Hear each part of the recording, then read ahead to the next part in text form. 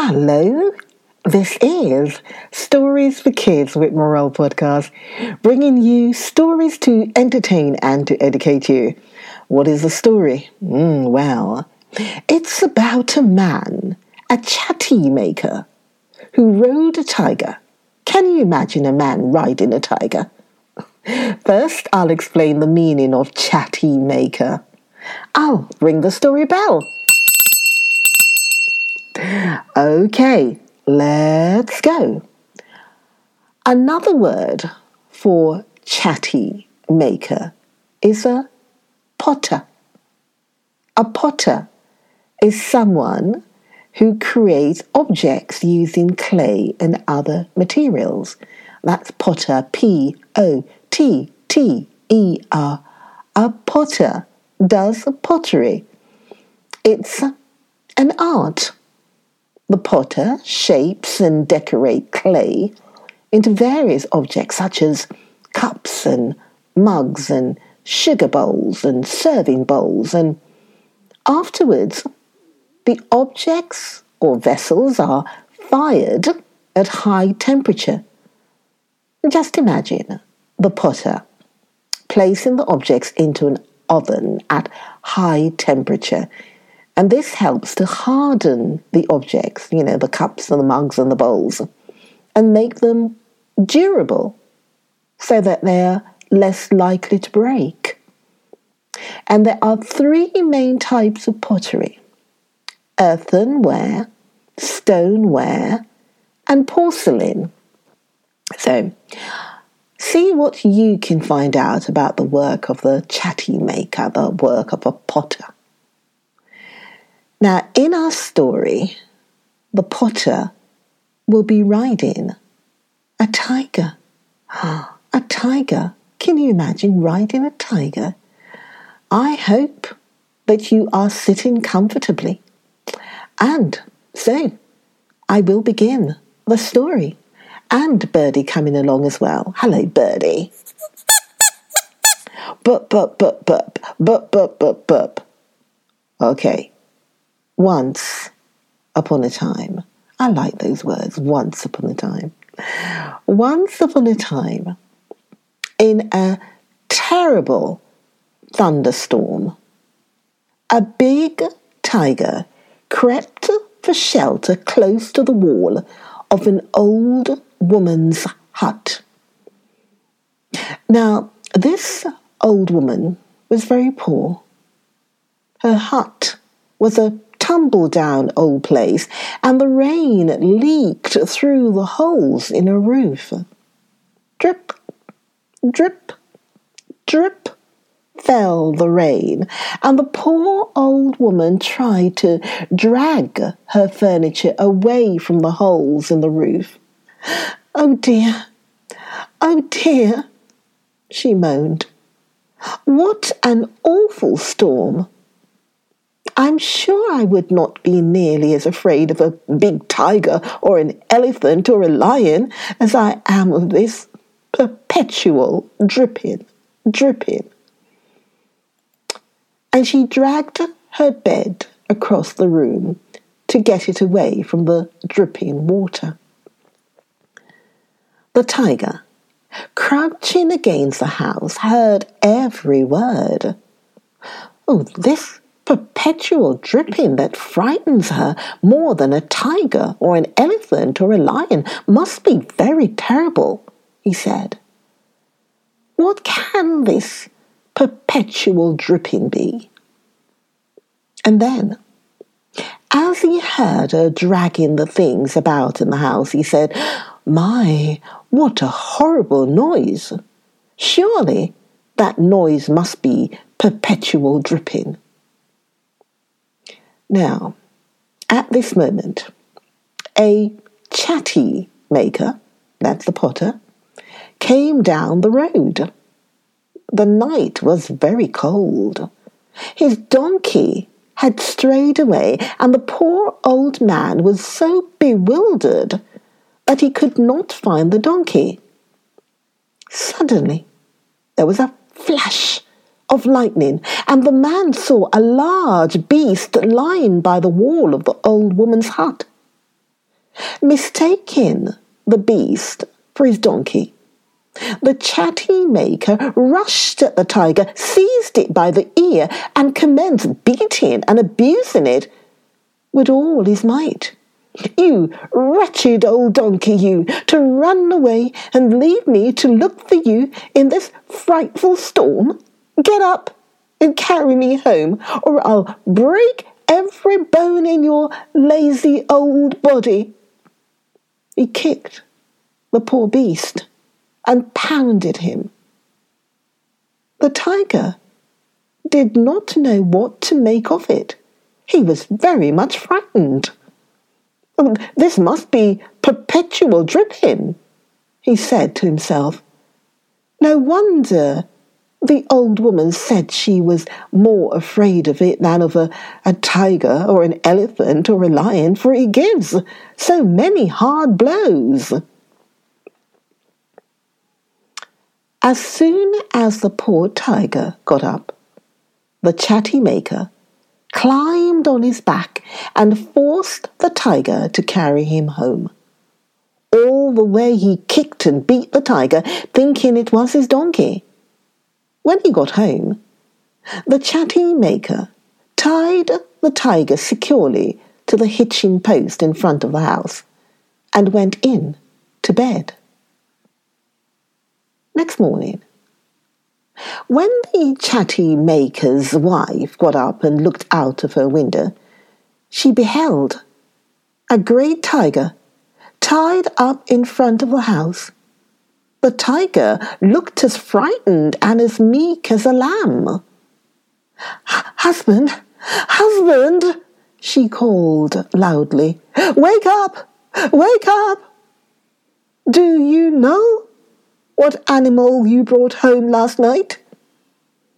"Why, yes, my donkey, to be sure," he answered. "The donkey ran away from me, but I caught him just the same and made him bring me home." "Come and see for yourself," said his wife. Here was the great tiger tied to the post. "Where is my donkey then?" asked the man. "I rode him home last night and tied him to the post myself." "No, you must have ridden on that tiger," said his wife. Soon the news spread all over the village that the chatty maker had captured a great tiger and had ridden home on his back, and that he had tied him to his hitching post and trained him to be as meek as a lamb. The report was even carried to the Rajah of the country, and he came with his lords and attendants to see this astonishing sight. Now, the tiger was a very large one and had long been the terror of the whole country, and the Rajah was so pleased to have this terrible tiger captured that he conferred all possible honour on the valiant chatty maker. "You are a very brave man, my friend," said the Rajah. "I will give you a new house and lands. You shall be a lord in my court, and you shall be commander of 1,000 horsemen." So the chatty maker gave up making pots and clay earthenware, and he and his wife lived in the beautiful house given him by the Rajah. And they wore gorgeous raiment, and the chatty maker did indeed look like a lord of the court. Wherever he went, people pointed him out and said, "There is the brave man who captured a hungry tiger and rode on his back." Now, not long after this, a Rajah from a neighbouring country sent word that he was bringing a mighty army to wage war. When the people heard this, they were terrified. All the generals came to the Raja and said, "We are not prepared for war. Who will be the chief commander?" Then some of the people said, "You have just given the Chatty Maker command over 1,000 horsemen. He's a brave and fearless man. Why do you not put him in command of your army?"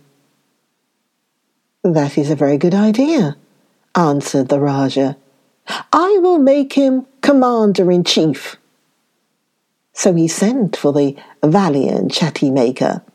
Said he, "My generals are afraid to take command, for they say we are not prepared for war. But I know that you are brave and fearless, and into your hands I will place all the power in my kingdom. You must put our enemies to flight." "It shall be as you command," said the Chatty Maker.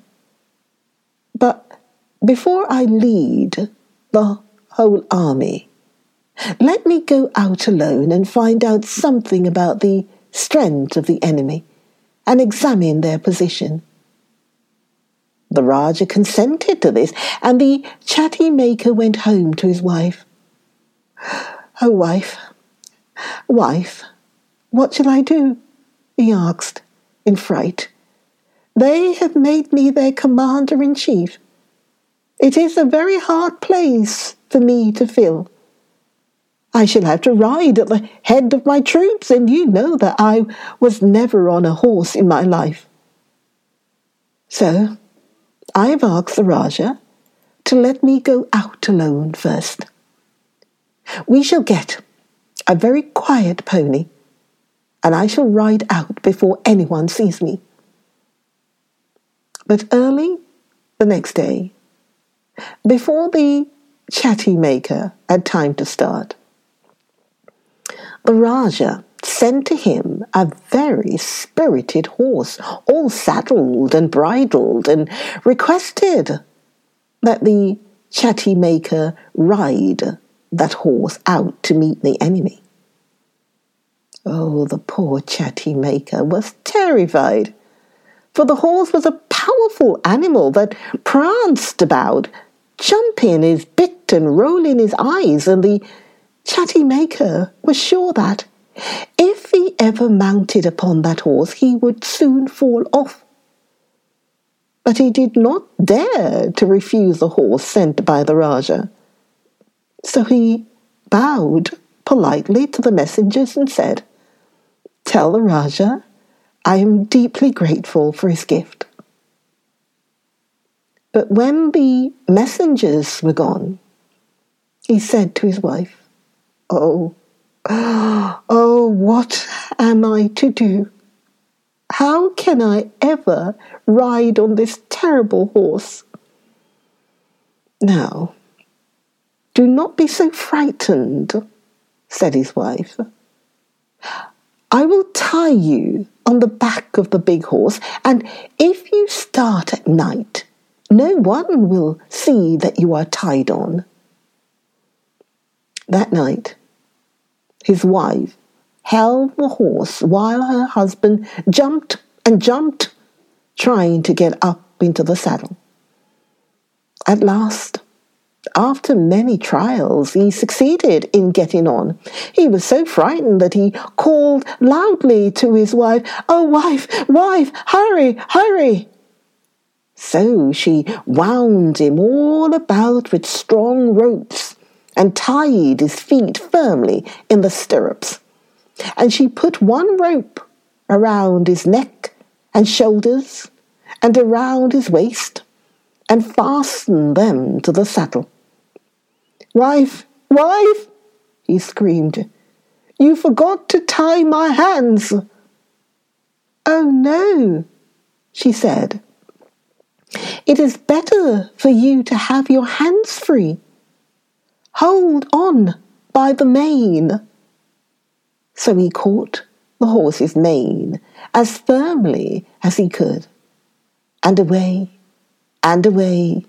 went the horse, carrying the poor frightened Chatty Maker. Faster and faster, over hedges and rivers and ditches and plains, he galloped and galloped until they came in sight of the enemy's camp. When the poor old chatty maker saw the horse carrying him towards the enemy, he was more frightened than ever. He made one last effort to save himself, and as the horse darted under a young banyan tree, he stretched out his hand and seized the tree with all his might, hoping that his ropes would break and the tree would pull him down from the horse. But the banyan tree was in very loose soil, and the horse was plunging at such terrific speed that, when the chatty maker caught hold, up came the tree by the roots. And the chatty maker rode on, waving the banyan tree over his head and crying out and screaming in his fright. Now, the soldiers of the enemy had heard that an army was coming out against them. And when they saw the chatty maker, they were sure he was the leader for vanguard. "Look! Look!" they cried in terror. "Here comes the man of gigantic stature, riding on a mighty horse. He rides at full speed over rocks and ditches and tears up the trees in his rage." And running to the Raja, they cried out in fright, "Here comes the whole force of the enemy, men of gigantic stature, mounted on mighty horses. As they gallop along, they tear up trees in their rage and brandish them about as war clubs. We can fight men, but we cannot fight monsters." Now, the chatty maker was coming nearer and nearer, and shrieking loud and louder in his terror as he waved the tree wildly about his head, and the horse plunged on. So others rushed to the Raja and said, "It is true, it is true. See, they are coming. Look, look. Let us fly for our lives." Then the whole panic-stricken crowd fled from their camp, for no one wanted to meet such an enemy. But first, they made the Raja write a note begging for peace.